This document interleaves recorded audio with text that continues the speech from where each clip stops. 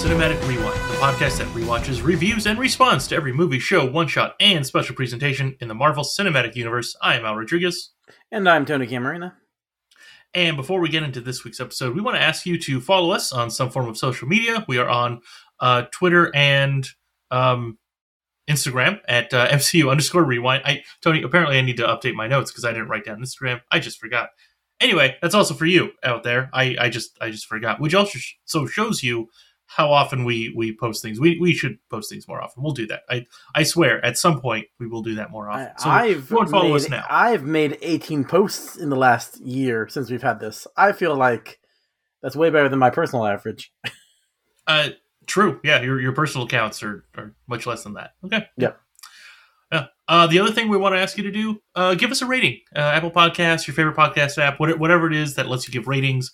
Tell people to subscribe to the show, all of that fun stuff. Go ahead and do that. You can also send us an email. Our email address is mcurewind@gmail.com. There is no underscore in that. All right, so with all of that out of the way, today we are finally, after a while, back to a movie. We are going to start our review. So this is part 1 of Ant-Man and the Wasp. So this is the first 40 minutes of the movie. So it's the start of the movie until Scott, Hope, and Hank driving away from Cassie's elementary school. And this movie, Ant-Man and the Wasp, premiered on June 6th of 2018. Wait, June? And no, July. I wrote down July. July 6th, 2018. And as usual, here's a rundown of what happened in this first third of the movie.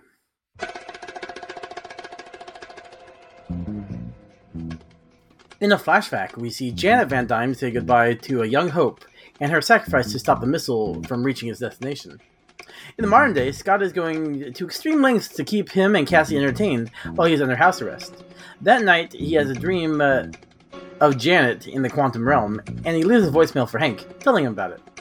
He is stung by a wasp, presumably the Wasp, and wakes up in a shrunken car with Hope. She and Hank think that Scott is quantum entangled with Janet and want to use him to locate her in the quantum realm. But first, they need to buy a piece of technology from Sonny Birch. The deal falls apart, but Janet reveals her Wasp suit and fights Sonny's henchman before he can get away with the piece and her money. Before she can get away, a mysterious ghost-like character arrives and takes the piece. Ant-Man and the Wasp fail to stop her before she vanishes and steals the shrunken lab from Hank. Hank takes them to his former colleague, Bill Foster, who gives them an idea of how to track the lab, but they need a piece from an older version of the Ant-Man suit, which Scott kept after the events of Captain America Civil War. Unfortunately, he has it in a trophy that Cassie brought to school for show and tell. They recover the suit while the suit that Scott is wearing is malfunctioning, and hilarity ensues. Yeah, you mentioned that he was stung by a wasp, presumably the Wasp. Never put those two together. That was probably her, which makes sense. I thought they just mind controlled a wasp to do stuff, like they mind control ants. That's ridiculous. You can't mind control wasps. You can only mind control ants. Every type of ant. I guess so. Okay, that makes more sense. Okay, cool. All right, that's one of a few facts that we will have in this next section. Fast facts. On your left. On my left. Got it. Next stop, Cavity Town. Right on, little dude. You got super speed. I do? You didn't see that coming? Al, did you know that you can't mind control wasps? You can only mind control ants? Whoa. Okay, blowing my mind there, Tony. That's the type of quality facts that I expect from you right now. Okay, well here, let me give you a fact, a MCU Easter egg, if you will. So this is the first time we see Jimmy Woo in the MCU, but also this is not the first time that Jimmy Woo, as name at least, has shown up in the MCU. So back in Agents of S.H.I.E.L.D., Season 2, Episode 4, Face My Enemy. So it's the one where May fights Agent 33, the one with the lookalike mask. Yeah, with that crazy head slam on the table. Yeah, that thing, right? The thing everyone remembers about that one episode. Yeah. So in that episode, at one point, we see her phone, or to see some contacts, Agent May's contact list, right? And Jimmy Woo is in there, along with a couple of others, like Natasha Romanoff and stuff like that. Yeah, so this is finally, after all these years, we meet the infamous Jimmy Woo. So, are we to presume that he was a S.H.I.E.L.D. agent before the fall of S.H.I.E.L.D., and he just moved to the FBI, much like Sharon Carter moved to the CIA? So that does seem to be what people online are assuming, because I was looking into this just to double check some stuff, and everyone just, or from what I saw, basically when I say everyone, all I mean is the one article on MCU Wiki. Everyone. Yeah, everyone. It just says that yes, he used to be a S.H.I.E.L.D. agent. In the comics, he was. You know what? I'm saying that off of memory. I don't remember if that's true. Well, I think will in the tell you comics, because I do have a section about Jimmy Woo in my fast facts, perfect. so we can just Cool. kind of Okay. go into that. Yeah, he was a well, his original premiered in a problematic comic from 1956. He was in 1956, of course. Yeah, Yellow Claw #1, where he fought like Chinese communists, and probably because he's of Asian descent, I presume Chinese. He also was like infiltrated them. So he was an FBI agent originally who fought Chinese communists, turned into a G-man, then he joined a group called the Stark Seven, which Howard Stark apparently put together to fight communists. And then eventually he became a S.H.I.E.L.D. agent, which he still is in the comics to this day. Okay. All right. Yeah, but as far as the MCU goes, no confirmation. I mean, unless he said something in the one season of WandaVision, but I don't remember. No, he did not. I've watched that. Okay. I mean, more recently than you have. Yes. And I feel like that would stick out like a sore thumb. Just like, oh, holy crap, he was a S.H.I.E.L.D. agent. And no, that I do not remember that at all. Okay. Yeah. To be fair, because I do this with all the characters, I'll also talk about the actor who plays Jimmy Woo, Randall Park. His nerd cred. He played Dr. Shin in both Aquaman movies. He was in the Lego Ninjago movie. He was the voice of an alien in Star Trek Lower Decks. But he's most famous for the Netflix movie Always Be My Maybe, the show Fresh Off the Boat, and Jim Halpert in The Office. That one cold open. Yep. Yes. Also, the other, I'm spreading out new characters throughout the 3 episodes. So this episode, I'm also talking about Sonny Birch. Nerd cred. He plays Cecil in the Invincible. He was in Tomb Raider. He was in G.I. Joe Retaliation and Predators, which I think is the worst Predator movie. He's most famous for, like, he was in Justified, where he kind of made his name. He was in Hateful Eight and Django Unchained, which I've seen Django Unchained. I remember that. Never saw Hateful Eight. But the comic book character, he first appeared in Iron Man Volume 3, number 73, back in October of 2003. He died in Iron Man Volume 3, issue 76, in February of 2004. So he was not there for a long time. Oh, wow. Okay. Yeah. His arc, he stole the patent to the Iron Man suit, because originally Iron Man said it wasn't his. It was like it belonged to an employee, but then he revealed his identity, and because of legal ramifications, he lost the patent, which Sonny Birch took up and stole from him. Now, I would bet. I don't think those are real laws, Al. I see the look on your face, and you're like, "How does that work?" They're comic laws. It's not. It's not, because it's the patent. Like okay, sure. I guess that means like only. So that means if he has the patent, then only Sonny Birch can sell Iron Man suits. That's basically it, right? I would presume that he would. Like, he doesn't have the schematics. Those are Yeah, not. that's why I kind of stopped mid-sentence. That just occurred to me. It's like, Mhm. I was going to say, he could sell them to the highest bidder, kind of like what Darren Cross did in Ant-Man 1. But you're right, he doesn't know how to build them. Yeah. Now, technically, a patent is supposed to have all the information you need to be able to create that thing. But also, patents are publicly available, so anyone can just read that. So if you can read the patent, So you anyone can could build the suit. see.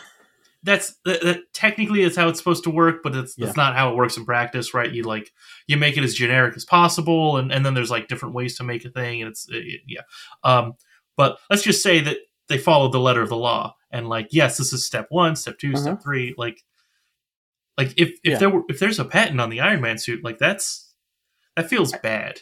Yeah, because I'm like, if someone as nefarious as Sonny Birch or any other supervillains, they could just build their own Iron Man suits because they have the schematics publicly available.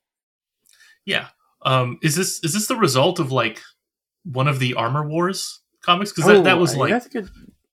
Yeah, like When my was Armor understanding, Wars? I haven't read any of those, but those are like basically the plans to the Iron Man suits get out, and Tony Stark has to go out and like basically destroy those suits, right? Like stop other people from getting his intellectual property, right? He's trying to keep that all just to himself. So, no, the Armor Wars was in the 80s. Okay. 80s. Armor Wars 2 was in the early 90s. So, okay. No. I mean, one of them could have been Tony Stark going out just trying to destroy. Like, it has nothing to do with the patent. I was saying, like, he's just trying to stop people who made their own suits. Is that? Yeah. Okay. Yeah. I don't know. All right. It doesn't matter. We're not talking about Iron Man. Anyway, Walton Goggins, just the actor for Sonny Birch. I love that actor. You know, some of his early stuff, you know, when he was starting out, like, yeah, okay. But ever since, you know, seeing him in Justified, like, because I love that show. And then, like, everything since then, anytime I see him in something new, he's always just a weird guy, a weird character. And if I see that he's going to be in something, I think, okay, I might watch that. I will at least give it more thought than I will normally. I've never watched Justified, which I know that's like the thing. Like, he's been around for a while, but that's the thing that like sprung him into bigger popularity. But I hear on podcasts, Marvel podcasts, people consider this role to be a waste of Walter Goggins in the MCU. Like, he would have been better as another character. But they never mention who the other characters he would be good as. So, Al, what do you think about his role in this movie? Do you think this is a good role for him? Do you think they could have done more with him? And if so, who else could he have been? Because I don't know. Like, I know him from this. I know him from Django. And so I'm not as well versed. Yeah. I mean, as far as him playing a character here, he did a really good job. Yeah. So like, I don't know if I really call it a waste. Like, he did a good thing. I think it's a waste in the sense that a lot of people said this is not a great movie, right? I know, Tony, you dislike this one. This is one of your low ones. It is definitely one of my lower tier. Yep. I don't know, if I were to think of something like he was a villain in Justified and he did a really good job at that kind of character. I mean, it just comes down to, like, you know, hey, I've seen this guy do this other character. I want to see him do that again in a different scenario. I think is what usually happens, right? Like, that's usually what would I want to see him like. Yeah, I think he would be a great, you know, like what is it, Silver Tongue type of character, right? With, you know, he talks a certain way, and there you go. Oh, yeah, he could probably pull off some Mephisto. Yeah. Give him a cape. Perfect. There you go. Yeah. Just that's it. Just Walton Goggins walking around with a cape. Perfect.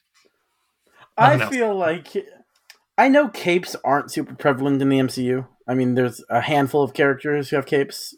Thor, Vision, Scarlet Witch sometimes. It's Doctor Strange. But I feel even like Thor sometimes. He was the first one I said. Yeah. No, I'm saying, like, even him only sometimes. Oh, yes. Yeah, just like Scarlet Witch. But I feel like if I were in a superhero movie and I didn't get a cape, I would be disappointed. Oh yeah, totally. Yeah. So, despite what Edna Mode says about capes. Yep. Let's go back a little bit. I forgot to say where the title comes from. Yes. Mm-hmm. Yeah. It comes from the fact that Scott and Hope are the leads, and their aliases are Ant-Man and the Wasp, respectively. So, Okay. All right. let's see. Oh yeah, I got a couple more. Mentioned a lot of times through this movie is the Carpathian account, the account that the ex-cons are doing security for. I feel like I think I'm saying his name wrong. Carpathian. Anyway, this is a reference to one of the storyboard artists, Edgar Carpathian, who's a friend of the director. He's also does other Disney stuff. He's mostly known for Pixar. His credits include outside of the I think the first two Ant-Man movies. I didn't see if he was in Quantumania or he did Quantumania, but he also did storyboards for The Good Dinosaur, Finding Dory, Cars 3. So yeah, so it's just a reference to their friend who works in the movie business. Oh, so an internal kind of Easter egg then. Yeah. So cool. Okay. I was assuming that name meant something. I did like a really quick internet search. Nothing popped up. So then I found that information. I guess he's Armenian, and it's like a website about famous Armenians. So I assume that's accurate. I don't know. It's not as well maintained as a Wikipedia or a IMDb, where it's just not like anyone could write those things. Yeah. True. And finally, we get Superhero Landing number 155. During the kitchen fight scene, when they enter the area, she tackles a guy, but turns back to regular size, so pretty much just Superhero Landing on his head to knock him out. Oh, cool. Yeah. All right, let's move on to our heroes. It is one thing to question the official story, and another thing entirely to make wild accusations or insinuate that I'm a superhero. I never said you were a superhero. Didn't? Well, good, because that would be outlandish and fantastic. Prove it. Prove what? That you're Peter Parker. I don't carry an ID with me, it kind of defeats the whole anonymous superhero thing. I saw you. You're a hero. Like a for real superhero, which is, I'm not like a groupie stalker type. So Scott Lang, on lockdown before it was cool and mandated by the government. Actually, technically, he was mandated by the government. But before it was cool. Yeah, exactly. Yeah. He is super bored at home. Oh yeah. Yeah. He has the time, I guess, at least, to do everything for Cassie. Build that whole maze and everything. So that's something. It makes me wonder, is he just so much more well-rounded than we are? He doesn't spend all his time watching TV. I guess, yeah. Well, I mean, let's think about it this way. Imagine, go back to let's say June of 2020, right? I don't want to. I'm sorry. What? Yeah, exactly. Too bad. You can't. You're not really leaving your house, anything like that. Did you pick up other skills? Because I sure did not. I tried. I baked one thing of banana bread. I painted one mini for D&D. Yeah, those were the two things I attempted during the entire lockdown. That was new. Okay. All right. Well, you did that. He's been on lockdown or in house arrest for I don't know how many years, actually. Assuming since Civil War, which was 2 years. 2 years. Okay, yeah, sure. Let's say 2 years. I don't want to pull up my book that has the full timeline, but it's probably this 2 years. Yeah. So let's see. But he has an actual reason to do that work, right? Like he's doing this work specifically for Cassie, right? He learned close-up magic for her. So I think he has a better, I think he has something pushing him more to do stuff, right? Because if his kid just came over and he was like, all right, let's watch TV, I mean, she'd get kind of bored too, right? Like she'd want to do stuff. So, and maybe that's what started it. Maybe that is what happened. That's true. I mean, I did not have any kids to entertain. Yeah, exactly. Thank God. Yeah. Yeah, right.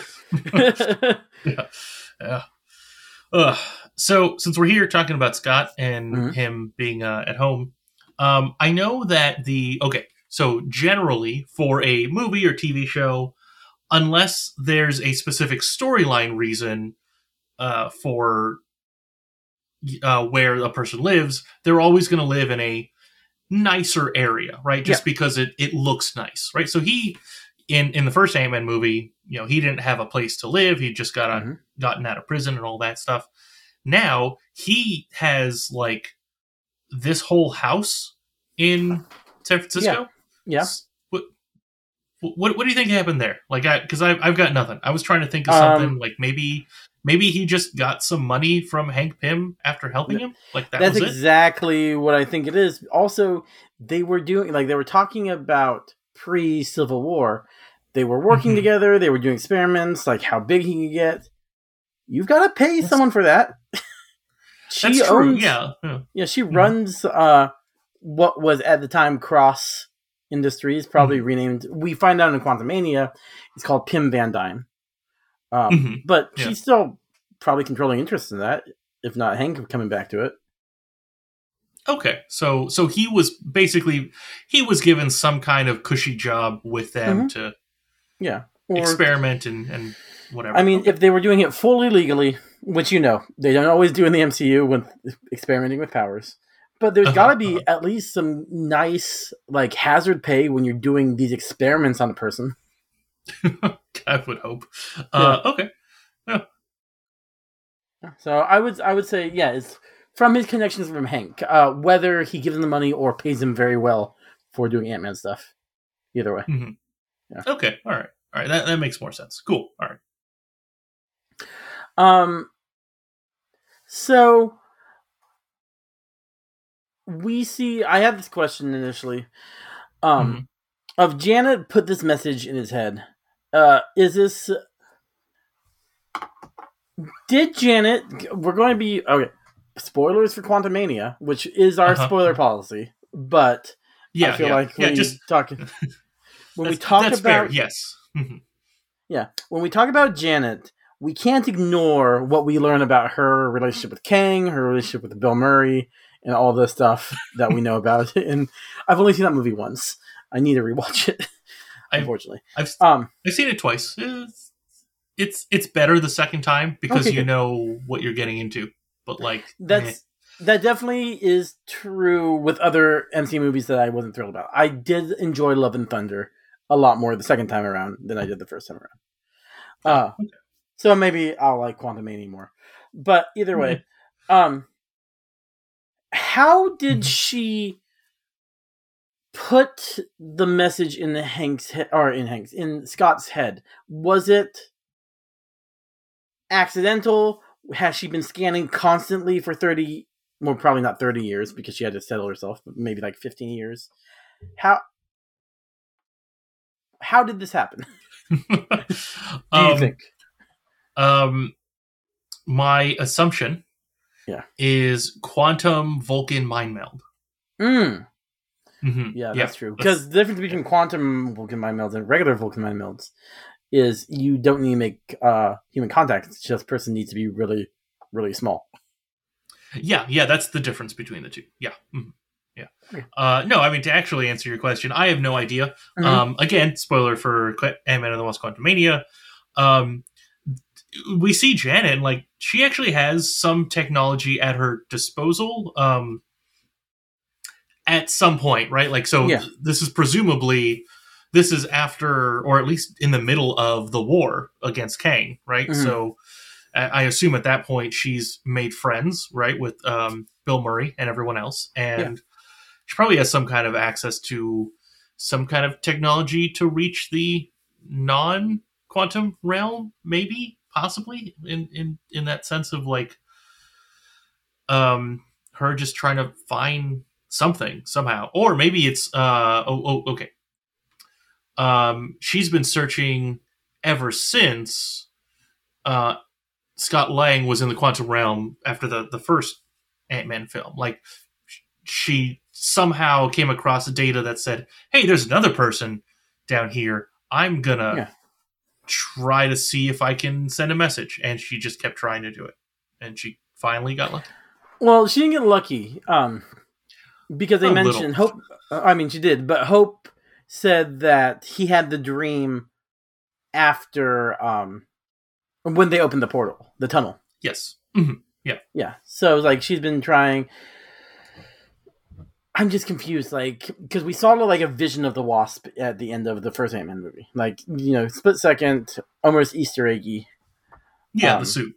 Yeah. So, I presume that's the moment he entangled with her.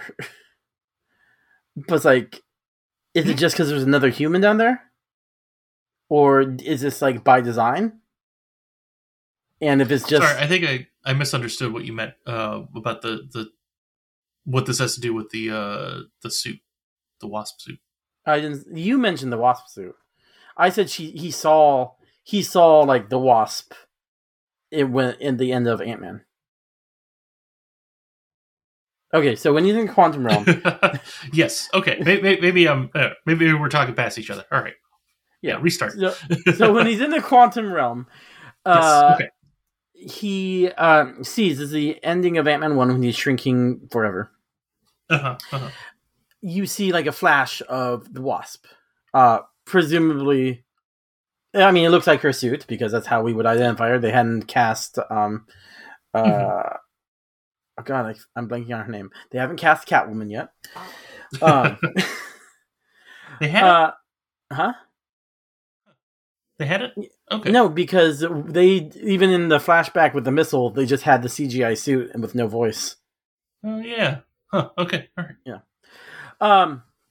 Regardless, I figured that was the time she entangled with him, so she could send this message later. How did she entangle with him? Because it's not like he's the only human who's down there. Has she been sending the signal up in the hopes for the last X amount of years, or what? That was my assumption. Like, ever since somehow entangling, she figured out, okay, I'm just gonna keep sending this message just on repeat forever, right? Mm-hmm.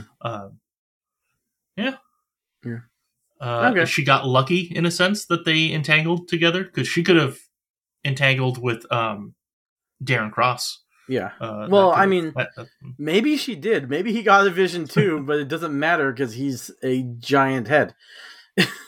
True. Or a very small head. However you think about it. Yeah. For their scale, big head. Yes. Oh, MODOK. How I miss you. Maybe I will watch that movie again. Well, I will, but like maybe I'll watch it sooner than I was thinking. All right. Yeah, so he wakes up, gets kidnapped by Hope in a teeny tiny car. I've got so many questions about that ant, what happens to him, but we'll get there. Actually, the giant ant that it takes over his place. At the man house. ant. Okay, yeah. Yes. There's actually, I don't know how much more there is for Scott. We get the old suit. He got the worst desk at XCon. Yeah. Well, okay. Let's talk about XCon, right? Okay. Just a little bit, right? Like, so I'm assuming the 25% partner, right? There's 4 people. Yeah. They're probably doing that. I feel like they're looking to him as a leader in a sense. So maybe he's a little more. I don't know. Or he just got. I feel like he got stuck with CEO. Maybe. I mean, I feel like they're looking at Luis as the leader. He seems to be the one taking charge, and he says he's the boss in part 2. Oh, that's a good point. Yeah, I guess in my mind, it's because Luis kept going to him, and then the other 2 guys were like, they were working with Luis, so like Luis is the boss of them, and then every time Luis had like some issue, he went directly to Scott. So I just assumed from that. Okay. No, I disagree. I think Kurt and the other guy, T.I.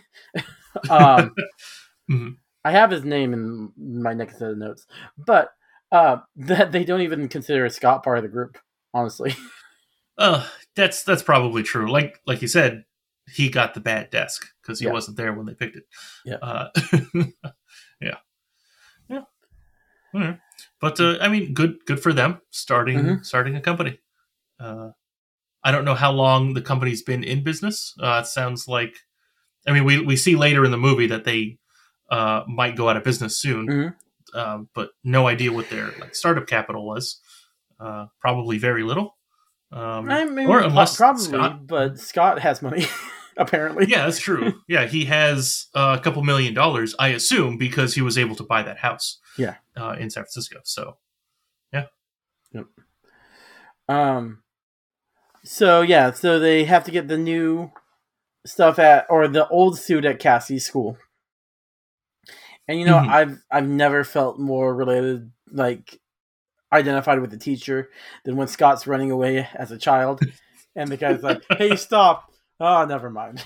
But I've done that so many times. Get him next time.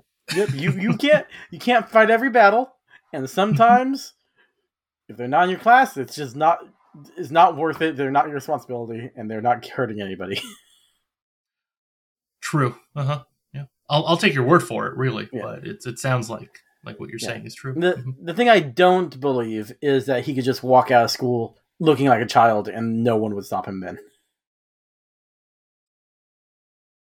Yeah, that's a good point, because he just walked out the front door. Do they just have someone around looking? I don't know what happens at a school.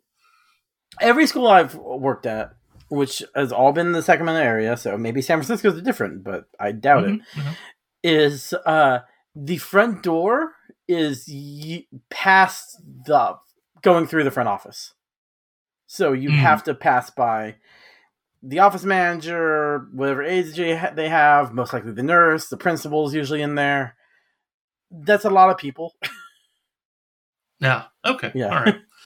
That's a good point. Yeah. Maybe they have open campus, and he was just leaving. Not in elementary school, dude. I know. But hey, like you said, we don't know Sacramento or San Francisco. We don't know San Francisco area. That could be a thing they do out there. Probably. Bigger cities, usually the less they're concerned about security and safety. That's I know what happened. Okay. So a friend of mine lived in San Francisco for a while. Okay. And so the middle school he went to was like French. They had a lot of French teachers. It was like a French school. It was like a private school. Okay. And so because they were French, they all smoked. I'm quoting him. I don't know if all French people smoke. I'm just assuming all of them based off of this one story. Al is saying all French people are disgusting smokers. Anyway, continue. Word for word, yes. So what he said is that by law you can't smoke within 50 feet of a school or some number. I forgot, 30 feet. I don't know what the number was. So all of the teachers, they knew exactly where that line was, so they would go out for their smoke whenever they would smoke. So maybe Cassie goes to the same school, and all those teachers were somewhere else smoking. All the office staff and everyone. No, that's... You know what? That's the best reason I could think of. Okay. Smoke. I mean, the one teacher we see didn't sound French, but he could be the math teacher. You don't need to speak French for the math teacher, I presume. Same. I have no idea, but sure. Yeah. All right. Anything else for Scott in this section? Let's see. Looking at everything I've got. No. Actually, yes. So there is a part where Scott makes fun of the hats and sunglasses being a disguise. Oh yeah. So they're on that college campus, and that was the running joke kind of with the MCU films, right? Because anytime someone's trying to hide, it's sunglasses and a hat. For Cap. But yeah, exactly. But the very next, I guess scene is the correct word. I don't know, because they were outside and then they go inside. So when they're inside, I completely forgot the guy's name. I did not write it down. Bill Foster? Lawrence Fishburne. Bill Foster. Bill Foster, that's right, Bill. So Bill Foster immediately recognizes Hank Pym.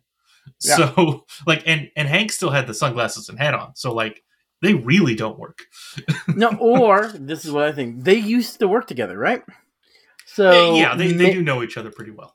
Maybe this is Hank's go-to disguise, and it's just like, yeah, I recognize him because Hank would always go here, and he knows that he's on the run, so he's been looking for the hat and glasses on an old man. Okay, got it. He's accused 5 other people of being Hank Pym this week alone. Anyone with graying hair and a hat, or graying hair and sunglasses. He's just like, so he's actually into this class like 4 times early. Like, I mean, his students are fine with it, so I mean, all right. Yeah. Think about your college days, Al. Would you complain if they ended class early? Nope, never once. Yeah, did. so yeah. All right, moving on to Hope. Yeah, let's talk about her. So she mentions that they're in trouble because Scott using the Ant-Man tech breaks the Accords, right? Yeah, this is one of those weird things that like you and I have complained a lot about the Sokovia Accords on this podcast over the years, and it really just feels like this was one of those, like, from the writer's perspective, they just kind of threw that in there. It's like, I guess we can say something about the Sokovia Accords, and in universe, it's probably and they need, story wise, they need a reason for Scott or for Hank and Hope to be on the run. It helps that story, right? Like, if they just wanted them to be on the run, like, this is okay. Sokovia Accords give an easy out for that. I mean, I don't know if they needed to be on the run, but hey, it helps. It gives a sense of urgency for the story. Well, I mean, it does also. It's like, I think the whole plot revolves on them being on the run. They have to hide the building. They have to get this stuff from the black market, bringing Sonny Burchin. It's like, it's integral. They need to be on the run for some reason. For the movie as it ended up, but like, if they just did the movie very differently, and like, if they didn't have the Sokovia Accords, I feel like they would have been like, all right, let's do a different movie, I guess. I don't know, sure. But anyway, so as I was saying with Sokovia Accords, you got that, like, plotline wise, storyline wise, from the writer's perspective, but then also, like, in universe, I feel like the Sokovia Accords, we should probably assume there's a lot of, like, and if the government wants to take a thing away from you for using special powers, they can.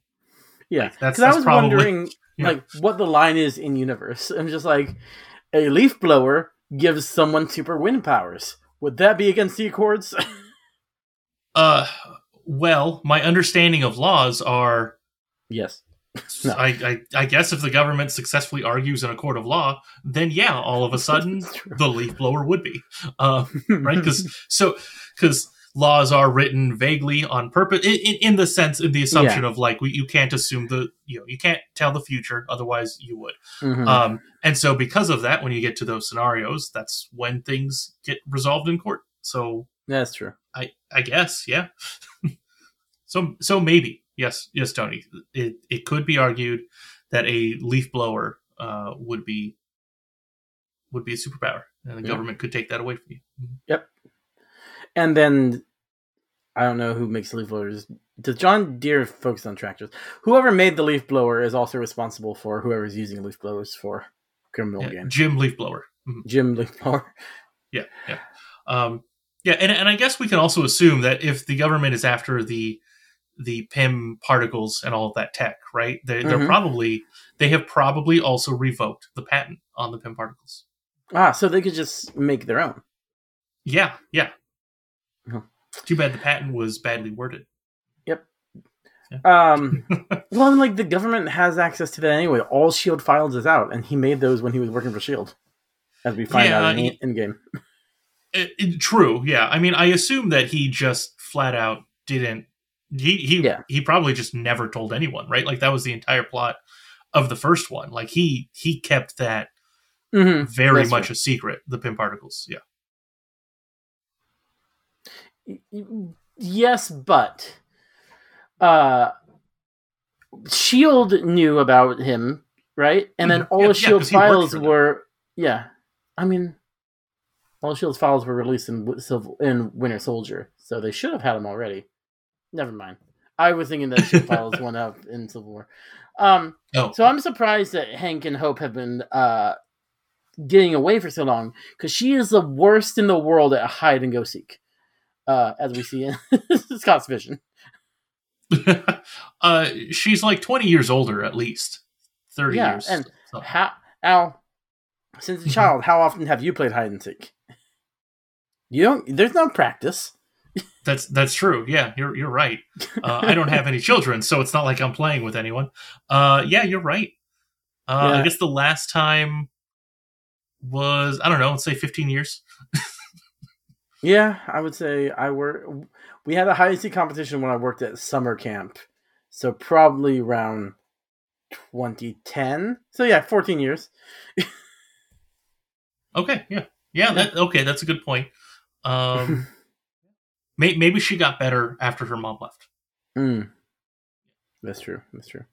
Also, as a teacher, hide and seek is terrifying, because what if you can't find the kid? Then the parents get pissed off. Yeah, they get angry, but that's why parents are always signing release forms, right? Right? I assume that's one of the forms they have to sign. The hide and seek release form. Mm-hmm, yeah. All right. Yeah. So, why didn't Hank put blasters on wings on the Ant-Man suit? Like, even when he was an Ant-Man. So I had that exact same question. I know I wrote that down. I don't know when I wrote it down, because I don't see it in my notes just looking directly at it. But yeah, because we know he had that tech back then when he was Ant-Man, because we see that in the flashback, right? Because Wasp has wings, and she's using she had to use the laser? No, he had a laser. He was trying to use the laser to cut into the missile, but he couldn't with it. Okay. He just didn't give Scott a laser. Yeah, but also, why didn't he at least give himself wings? Why is he that reliant on an ant being able to fly that fast? Because, as really showed us in Quantumania, I mean, a little bit in the other movies, but Quantumania really doubles down. He loves ants. And he was like, true. If I have wings, I have no reason to fly on an ant. All right, cool. And then you're like, well, then I won't even control ants, because I won't have them around. And then all of the fun stuff about being a superhero just goes away. Okay, exactly. All right. Yeah. Okay. I do really like the Wasp solo fight in the kitchen. I think that's one of as much as I'm not a huge fan of this movie, that is a top tier action scene in Marvel movies, in my opinion.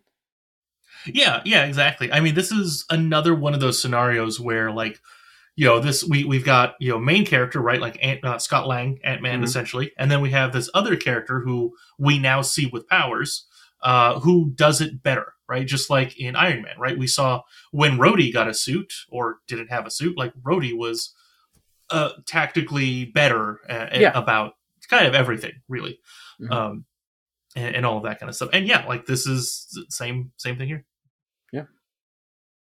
All right. Anything else for Hope?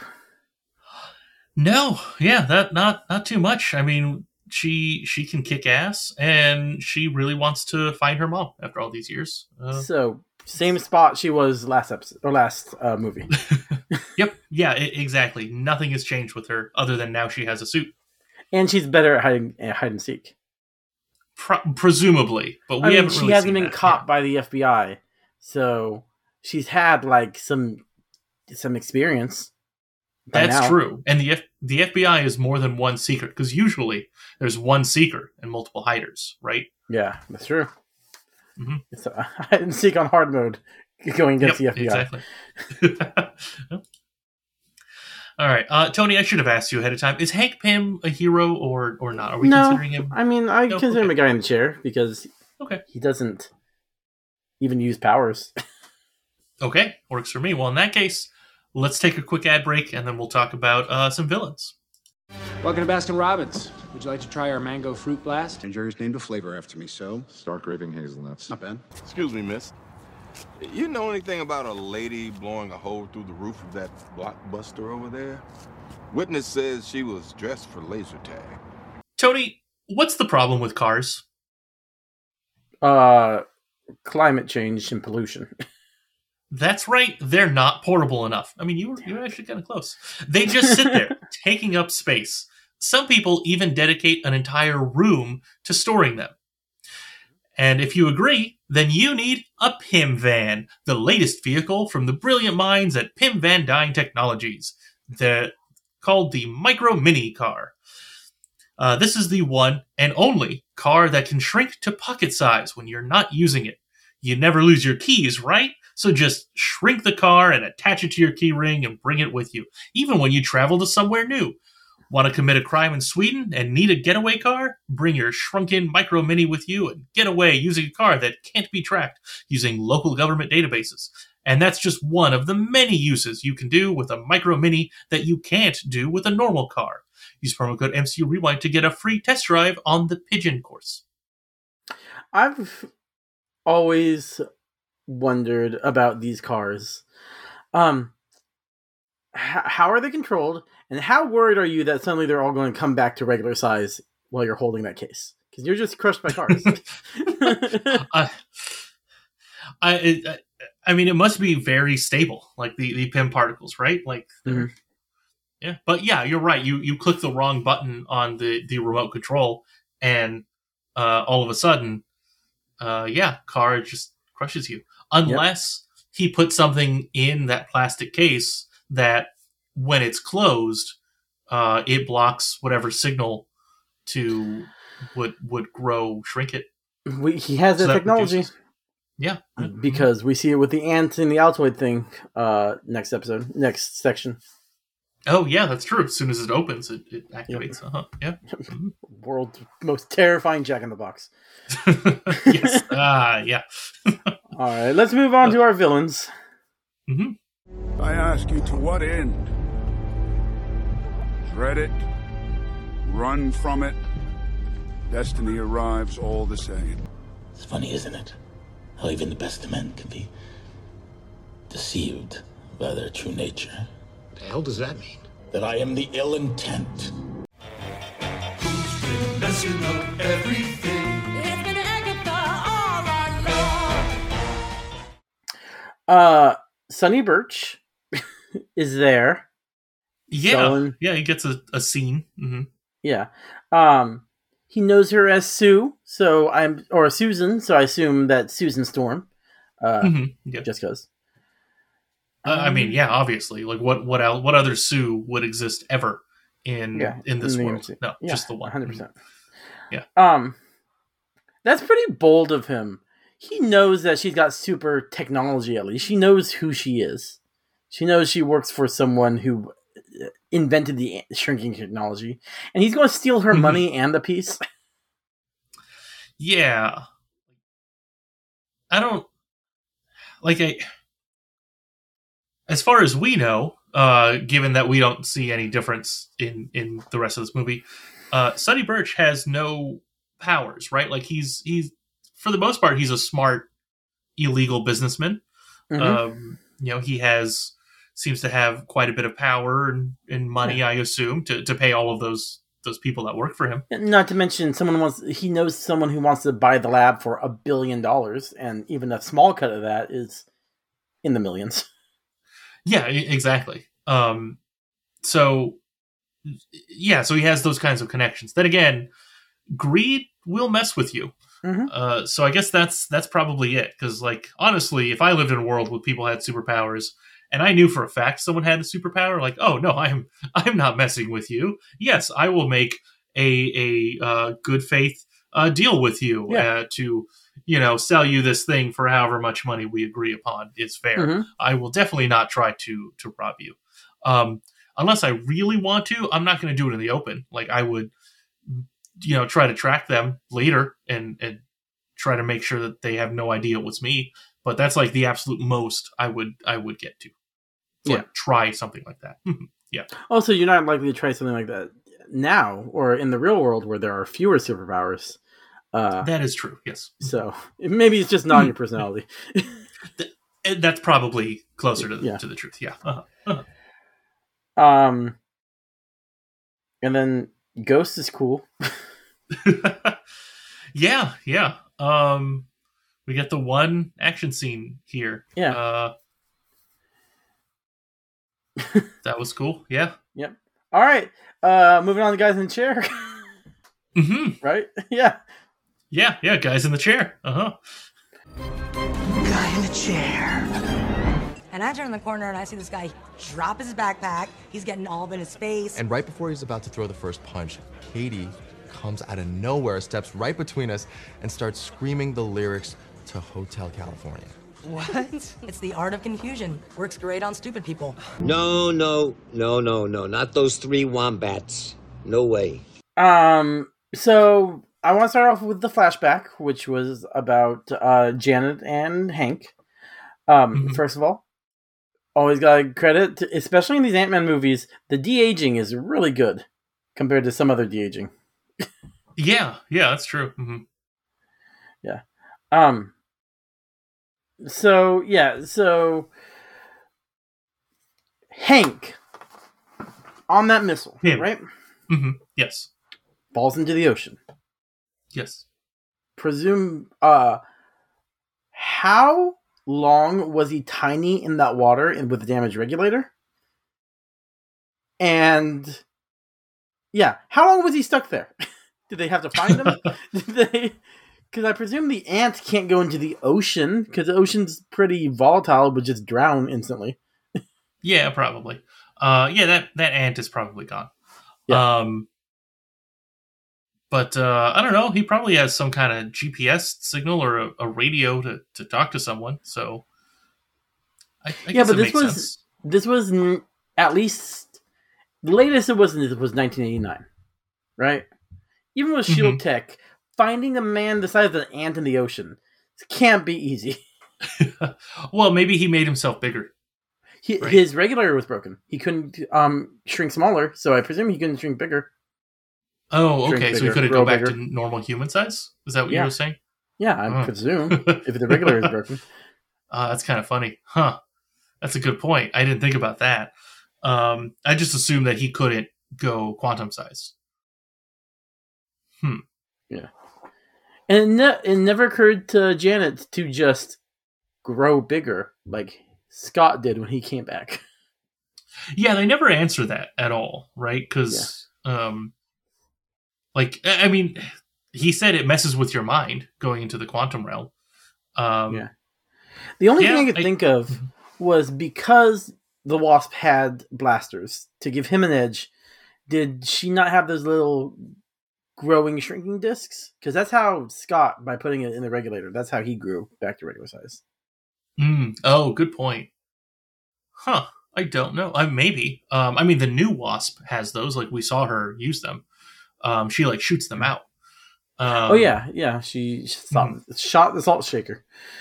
Yeah, exactly. I don't know. I guess, maybe that could very well be it, right? But also, we see that she was completely fine in Quantumania, right? Like, when she was in the quantum realm. Yeah. And so was everyone else who went into the quantum realm. Yeah, that's true. So... Yeah. Hank they never... overreacted. I don't know. Well, Hank was right in the sense that... if she could come back, she would. So there's something that they just never explained.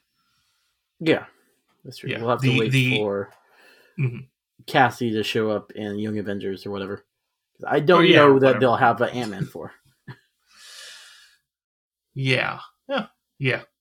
That is true. Yeah, after what people said of Ant-Man 3, and I have no idea how much... those characters, the actors, want to come back for a fourth. I don't know if they really enjoy it or not. I'm not sure. But well, at least Paul Rudd seems like he's up for anything. And Michael Douglas said that he'd come back if Hank dies in that movie. So, okay. Yeah, we'll see.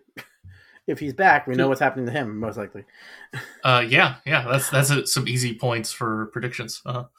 Although, to be fair, Harrison Ford said that a bunch of times, and he said he was going to come back in Empire only if he dies. He's going to come back in Return of the Jedi only if he dies. And it took to The Force Awakens for him to actually die. And then he came back again.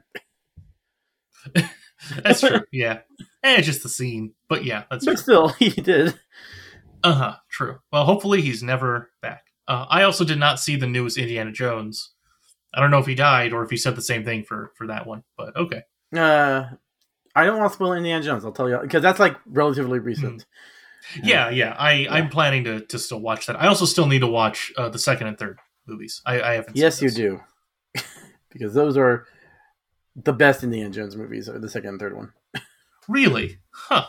Yes. I thought the first one was the best. Okay, well, never mind that. The first one is definitely a classic, and it's a classic for a reason. It's a really excellent movie. I think the third one is the best Indiana Jones movie, but the second one's like my personal favorite. Oh, okay. All right. Well, it's been 15 years since I watched the first one. So I think don't I should start watch over it again. because you'll die before you see all three of them. Oh, yeah, good point. All right, fine. Really commit to 30 years between each Indiana Jones. Yeah. Or 15 years between each Indiana Jones. Indiana Jones. Well, God, I can't talk. Well, I saw the fourth one, and then I watched the first one within like a year. So I don't know what that means. I'm surprised after seeing the fourth one, you wanted to see the first one, but then you stopped. Well, I meant to watch the others. I just never got around to it. Anything else for Hank? Nope, nothing else. Nothing else for him. Mm-hmm.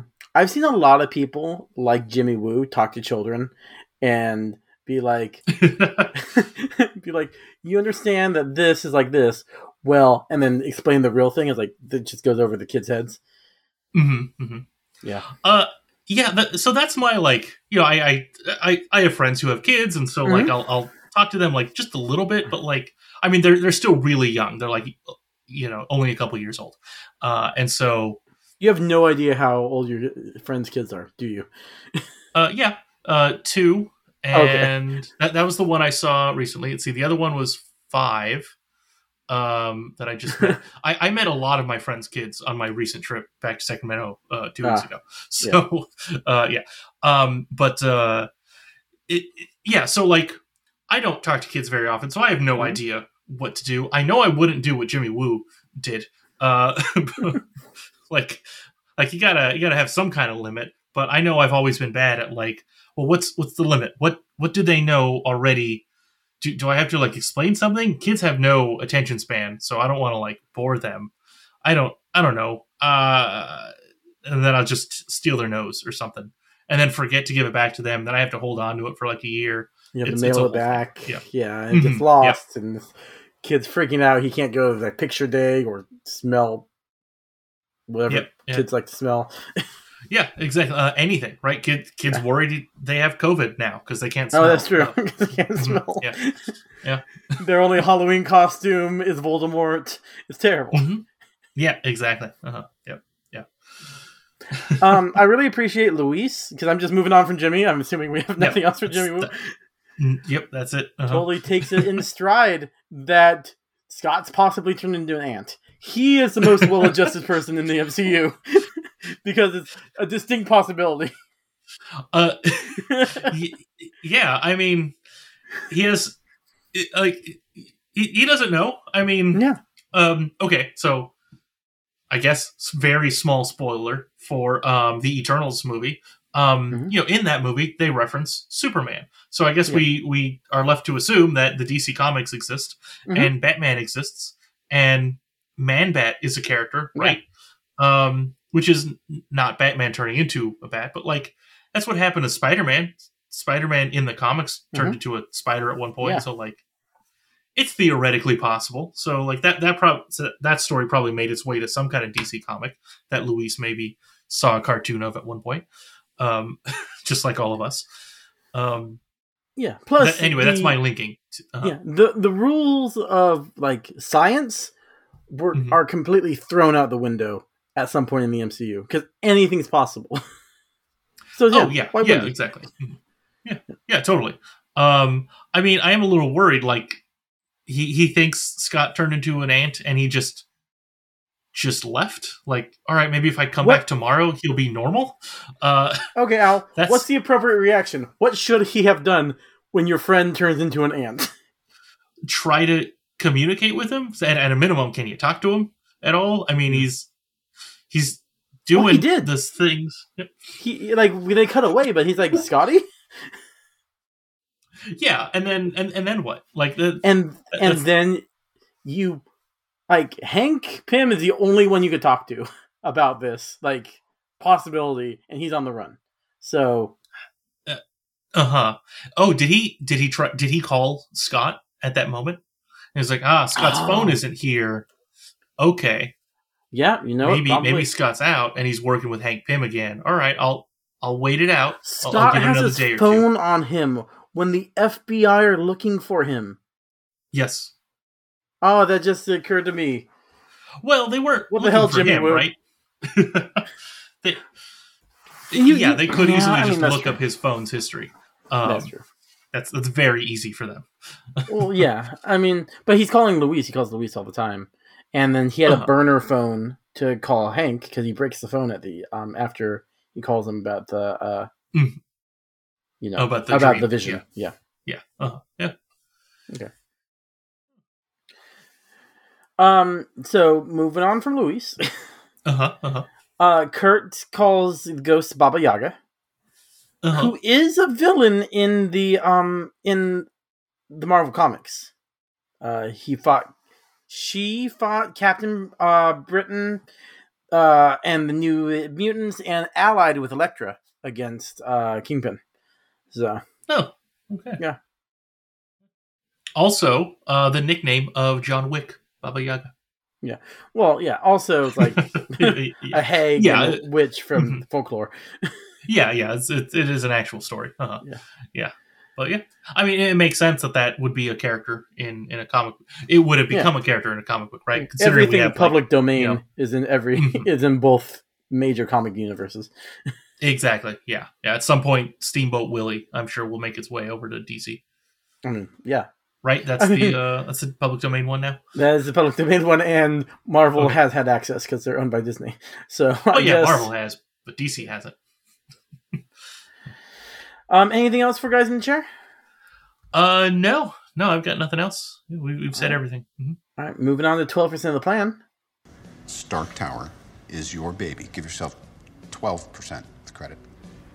12%. An argument can be made for 15. 12%? Well, my baby? Did do all the heavy lifting. Literally, I lifted the heavy things. I've been dangling over the Grand Canyon for 12 hours. I know. You went to the Grand Canyon? He could have used your help. What percentage? I don't know. 12%. 12%? That is not a plan. It's barely a concept. You're taking their side? I am Groot. So what? It's better than 11%. What the hell does that have to do with anything? One thing I do really appreciate is the set design of Hank's lab with all the enlarged material. I do appreciate it. I think it's really creative. The fact that they did the same thing in the Disney parks, it makes sense, but also it's less cool now that I can also see it at Disney parks. Yeah, but you can only see it at Disney parks. How often do you go? I mean, I haven't seen it because I've been in Disneyland since 2016. Well, see, exactly. So, so I don't think it's really less magical for you, Tony. I don't think it's true. Hopefully, I get to go. Maybe I'll go this year and be like, it's cool. Now Ant-Man the Wasp sucks more. Well, good. I hope you get to do that. Yeah. I have not been able to do that also because we don't have that one here in Florida. Yeah. Well, we're both suffering. You only get to go to Disney Park whenever you feel like it. Well, no, Marvel. No, we didn't renew our passes. Oh, you got sick of Disney parks. Well, kind of. Yeah, it's too busy. Yeah. Yeah. And expensive. Even when you go for, even when you don't have to buy a ticket, it's still expensive. Yeah. All right. Anyway, well, with that, anything else? I think we're good to close out the episode. The last thing is when they shrink the lab and move it like a little portable little suitcase with wheels. Is everything strapped down? Are all the papers and stuff they have in there just flying around? They have to fix it every time, or are the ants trained to fix everything so they're fine when they come back? I assume that was part of the engineering of this building that Hank did. So yeah, it's probably fine. Yeah, we also see the ants are like buffing the floors, so I guess they could reorganize everything, just not alphabetical order because ants can't read. I don't think. Yeah, not these. Maybe the super futuristic ones. Well, yeah, Batman and Wasp: Quantumania, but not these. People really don't like that the ants defeated King. But I'm like, they're super ants. I agree, but also like my dislike is like, oh, this guy defeated other like universes, other Avengers, and these ants beat him. I don't know. They haven't dealt with super ants. We'll talk about that in 6 years. Yeah, exactly. Well, I don't know. I knew you were going to look. You have the schedule open. I do actually. I'm going to bet 2028. I said 6 years, but I'm actually my legitimate one 2028 without looking at it. So assuming the schedule stays as is, June 26th of 2028 is when we will start covering that. Yeah. All right, 4.5 years. Yeah. Woo. All right. Woo. Yeah, I think we're good. We can wrap it up. All right, cool. So, hey everyone, join us next week. We'll talk about the middle portion of Ant-Man and the Wasp. So that'll be from minute 40 to 1 hour and 14, which is essentially from Hank upgrading the suit to Luis showing up to support the team when they want to go and confront Ghost. In the meantime, follow us on social media. We've taken the name at MCU_rewind in a couple places, and pretty please give us a rating somewhere. Like that's like the best thing you can do for podcasts that don't have a Patreon. Because we would start a Patreon, but we think it's better if you give us a rating instead of actual money. That's our position as of today. We'll see what happens in 4.5 years. Anyway, this is the Marvel Cinematic Rewind, signing off. Have a marvelous day.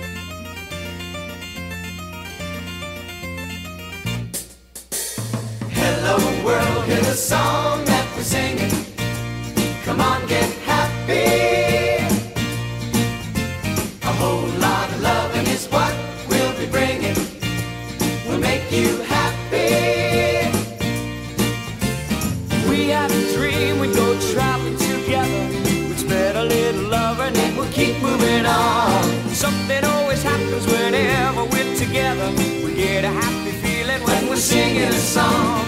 Traveling along, there's a song that we're singing. Come on, get